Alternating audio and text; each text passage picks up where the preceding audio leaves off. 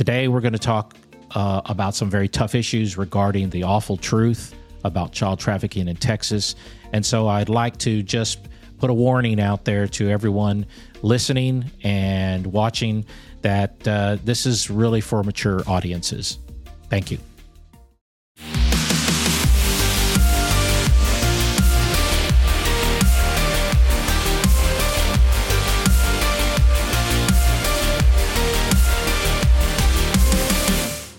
It was an interesting. The other night I was watching the debate, and there is so much anti-TikTok language going around, and an effort to try to control that, which I understand.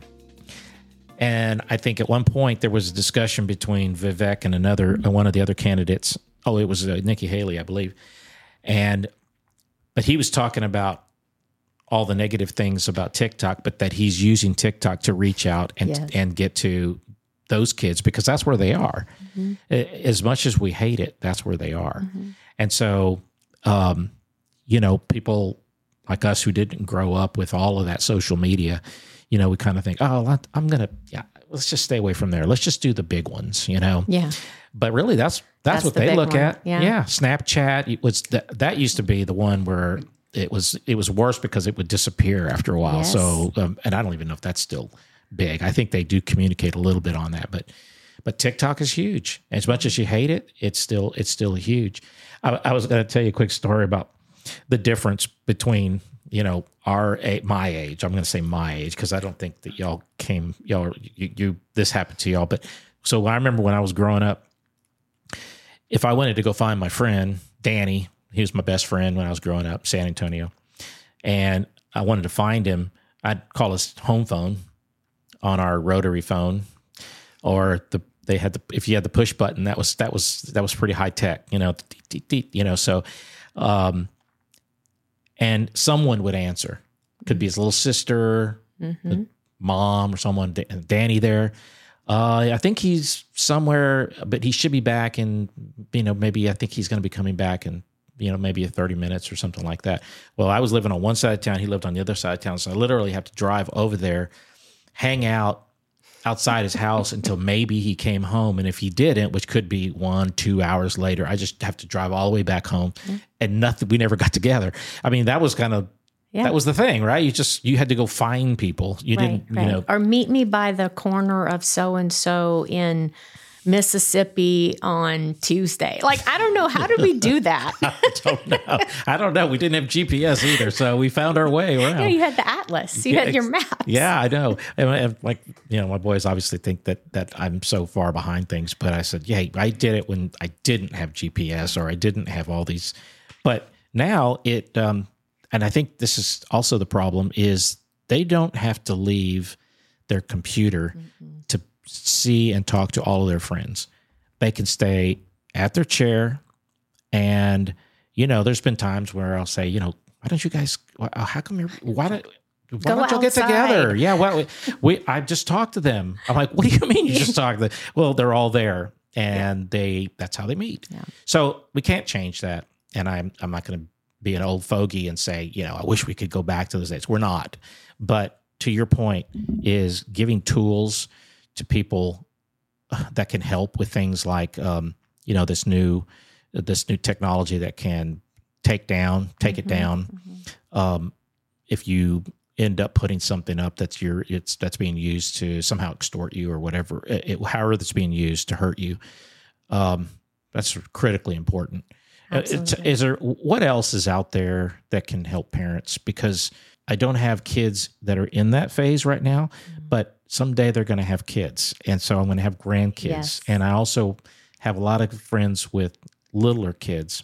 And it worries me. I mean, I think about it all the time, and maybe I watch too much news, but being a news junkie. Yeah, it worries me too. I mean, I see kids on screens. I see babies on screens. How is that going to affect our future? How's that going to affect that child and then, the future? A couple things. I think delay. There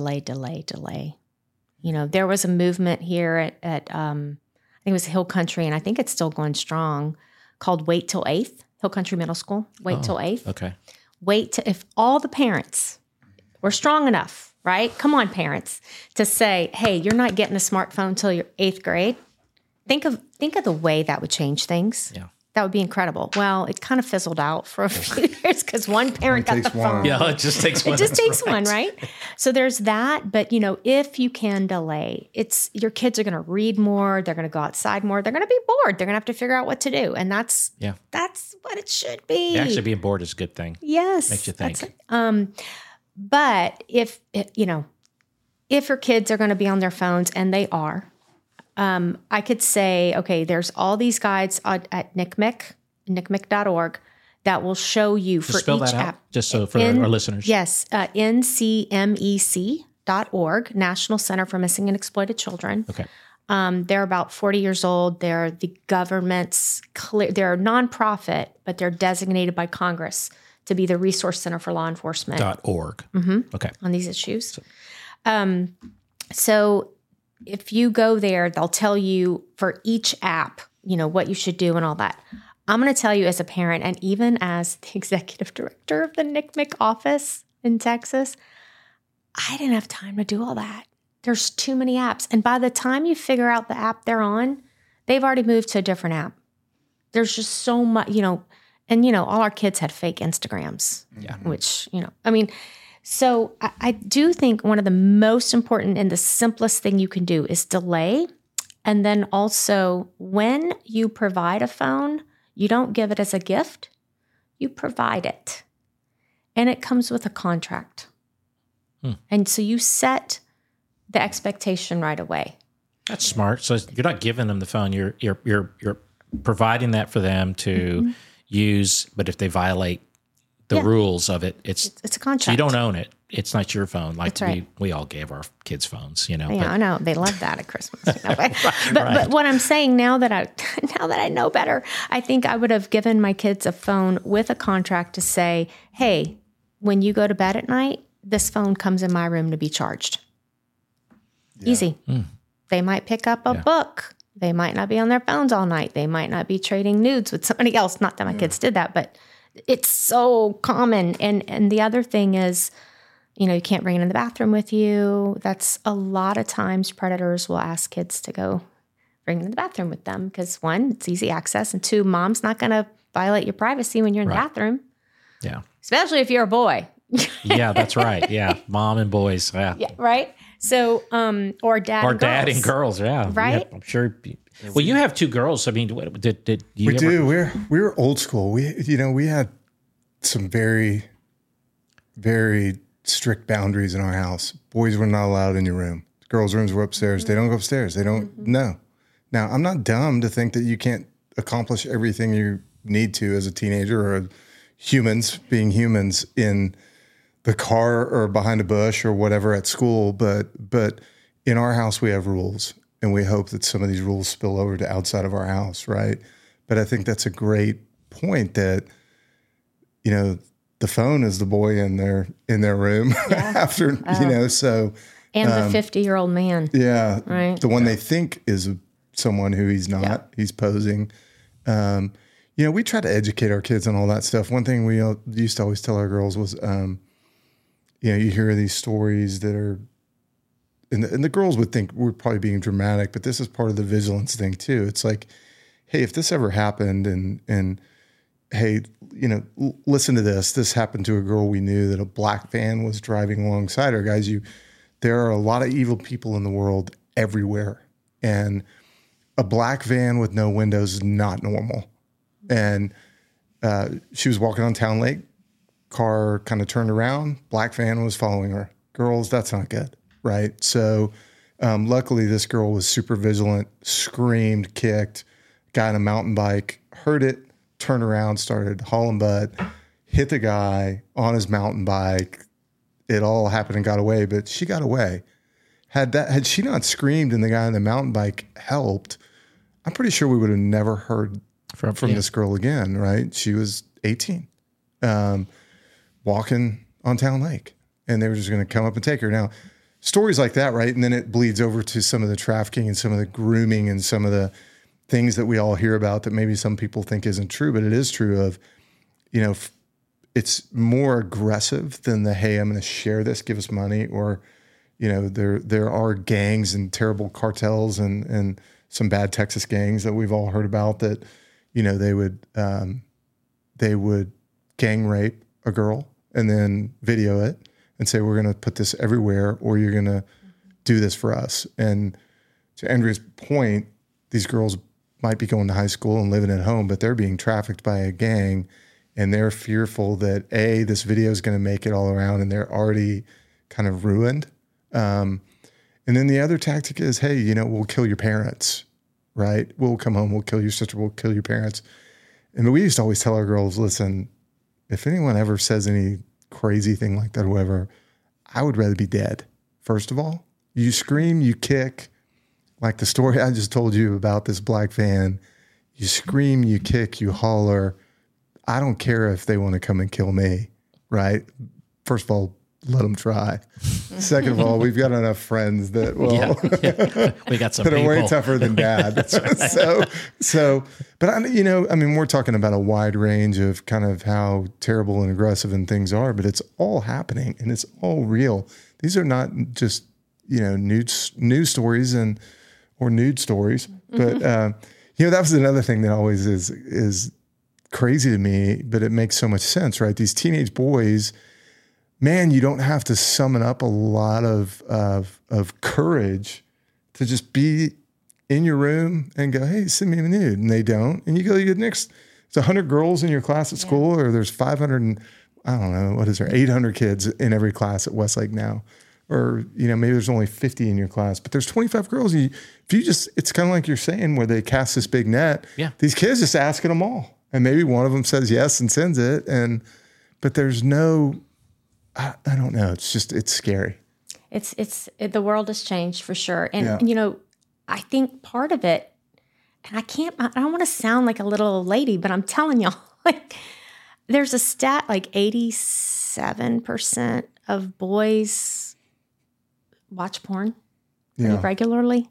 I would believe that stat. And so that it's just everywhere. And I mentioned that to my son recently, I'd say in the last year or so, and he did not deny that Hill Country Middle School, this was happening. It's on their phone. It's on their phone, and it's at school. And so if you watch that every day, and by the way, today's pornography is not Playboy. It's not my dad's Playboy. No. It is vile. It is violent. It is, yeah. So if that's what you're watching, then think about how easy it is for a predator to ask you for a pic or a video. It's so, it seems so innocent. Yeah. Mm-hmm. And girls too. There's an uptick in girls watching pornography. So they're so desensitized. To sexual anything now. So look, this is another point. We're in the second largest state. So Andrea, your position was at one point the head of the unit on trafficking in the state of Texas, right? Mm-hmm. In the governor's office. In the governor's office, right. So certainly you know more than we know, and most parents know, and clearly with, I think, everything you've said you're doing, you are one of the authorities, right? Frank and I saying some of this stuff might be hearsay, but you've seen it. You've seen the images. You've been in the middle of it. And, let's remind everyone, Texas is the 9th largest GDP in the world, second most populous state in the country. So she knows what she's talking about, and the numbers are real. And again, it's not a scare tactic. It's a call to be vigilant for your kids. Yeah. And it's a call to really seriously talk to your kids. I want y'all to watch. I want everybody hearing my voice to watch Brian Montgomery's video. And he talks about his son, Walker Montgomery. And this video is for anybody to watch. He made it because he wants no one to have to go through what his family went through. And he says, if I would have just known and talked to Walker that night before he went to bed, my son would be alive. He committed suicide because of a predator who got to him within 3 hours, y'all. This was a kid who had dinner with his family, was excited about going to football practice the next day. So we are doing this partly, not on our Watch Texas, for the Montgomery family to honor their wishes, so that Walker's legacy means something, beyond his family's complete and utter love for him, and everybody he touched. But also, we don't want any more Walker Montgomerys. And it's as simple as talking to your kids and telling them, please, please come to me if anything makes you feel sad, scared, confused online, if you're just not sure, if you've done something that you might regret now and you feel like you're in some kind of trouble, if someone's threatening you.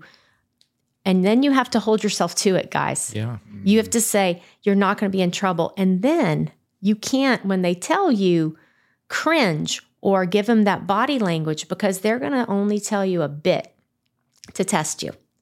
And the minute you cringe or go, I can't believe you were talking to that person at midnight. You were supposed to be asleep, or whatever it is. Yeah. They're not going to tell you anymore. They're going to clam up. They're done. That's right. And they're going to suffer in silence. It's embarrassing. Or worse. It's humiliating. It's embarrassing. Your life is flashing before your eyes as a kid. Yes. I mean, you don't have your future. You see your future gone as what's happening. And if you're going to have that you might have to relationship, switch schools. I know so many kids who had to leave middle school because of stuff like this. Yeah. I think you're right. You have to follow up with it, and parents have to you got to stick to it and be open that this is something that is likely to happen, more likely than not to happen. And you have to be open to say, okay, let's deal with it. Let's just deal with it. And on a related note, we have so many kids who are sexually abused by people that they trust or that their parents trust. And, that is a silent crime. We have no idea. We're only seeing the tip of the iceberg of those kids actually say something.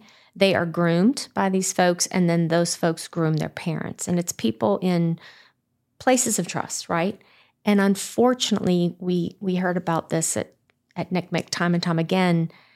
These kids, they tell their parents, and the parents don't believe them right away, or kind of doubt it, or express some doubt, or, are you sure? And then the kid ends up recanting, which is awful, because that person, the abuse continues. And then in the future, somebody who perpetrates on one child is not going to just stop there. There's something wrong with them. They're going to keep going. I was having this conversation with my parents the other day, and I was talking about, I used to work for a company, one of my clients, company called WellPath, and their business, I should say, is dealing with the forensic psychiatry for people that have committed very violent crimes. Wow. That's what they do. I mean, they get a contract, they go to the jails, they provide the psychiatry and the treatment for these folks. And the one thing I had to get involved with, which really opened my eyes, this was some years ago, is there was a lot of sexually violent predators that were being housed in halfway houses all over Texas. You really didn't have, and I don't know if people really understand how this works, but when someone is a sexually violent predator, exactly what you think that is, serial rapist, serial killer that also violently sexually assaults someone before they do that. That's these people, the worst of the worst, not even human. And they serve their time. Once they've served their time, they come out. Yeah. And thank God that Texas passed a legislation that said, well, you can come out, but you're so dangerous that you have to go into a residential treatment facility and until they say that you're okay to leave. Mm-hmm. Well, and these residential, they would use halfway houses. Well, they can walk off of a halfway house, and even if they have an ankle bracelet, Mm-hmm. So what we did is we worked really hard, passed a piece of legislation that said let's house them all in one place, like they do in Florida, and then you have, put them in one and harden a facility. Can't be a jail. They have to be able to leave with, an escort. But it is, if you go today in Littlefield, Texas. I was going to say, yeah, so I love that. That was the place that Never we put together. pick up a hitchhiker in Littlefield, Texas. It is an awful place to be. I've been in, because I was doing this work, I've been in a couple of those places, not just in Littlefield, but in Florida. And I got to tell you, I don't ever want to go back. It is the most uncomfortable feeling I've ever had in my life as a person. These people that were surrounding me, I knew were the worst of the worst. And here's the thing that really bothered me is I was talking to the chief psychiatrist for the company, and I remember asking about it. I said, well, what are you really doing? Does anybody ever really get out? And I think they had maybe one or two examples of someone who could actually graduate out of the program. But this is what she told me, and I think this is important for people to understand about predators that are out there. She said, first of all, they don't ever really, treatment doesn't work. There is no, quote, treatment. They don't change. That their brain, and I think she used the example that when we get up in the morning, we have a routine. Our routine is to get coffee, read the paper, whatever we do. I don't think anybody reads the paper anymore. But okay, we get up, we have coffee. We're listening to State House. Yeah, that's right. We're listening to State House. Everybody gets State House. If you don't have it, demand it. No, I'm just kidding. And you go on with your day. Well, their day and their routine is to get up and think about how they're going to they're going to find their next victim. Mm-hmm. It's that simple. Absolutely. In their head. So all they do in these programs, which to me, I don't know how much use it is. I don't work there for them anymore. They just try to change what their routine is. Mm-hmm. And so they have these programs that just try to get them to think about something else on a routine basis versus that. Try to get them to regulate their drive, but it's like focus it on something else. But how horrible is that? And that's that. I think that scared me more than anything else because I realized at that time that these people that do these things, they don't have a soul. And so, what else is scary about that is I have a friend, Michael Burke, who for years worked for the Bureau of Prisons and the Marshal's Office, and he's retired now. He did a study that actually the United States government really didn't want out there, but he's won a lot of awards internationally. His study was on these kinds of folks, and specifically people, a lot of men, but a few women, mostly men, who look at child pornography, which now we don't call it child pornography. We call it child sexual abuse images because that's what it is, right? Yeah. Child rape. Child rape images, right? Images of children being sexually abused. And there was this kind of defense that people would throw out all the time. And my husband is a federal prosecutor. He prosecutes these cases. So I'd hear it all the time. Oh, we're just looking. He's just looking. It's just fantasy. It would never really hurt a child. And if he doesn't, there's even this kind of defense. If he doesn't have this to look at, he might go harm a child. Well, Michael's study says, and he's interviewed hundreds of these guys. And basically, there's no turning back. Yeah. Once you start looking at child sexual abuse images and you are drawn to that, you are definitely on your path to victimizing a live child. Or at least asking him for it on the internet, right? Or like what we're talking about. Which is just the next step.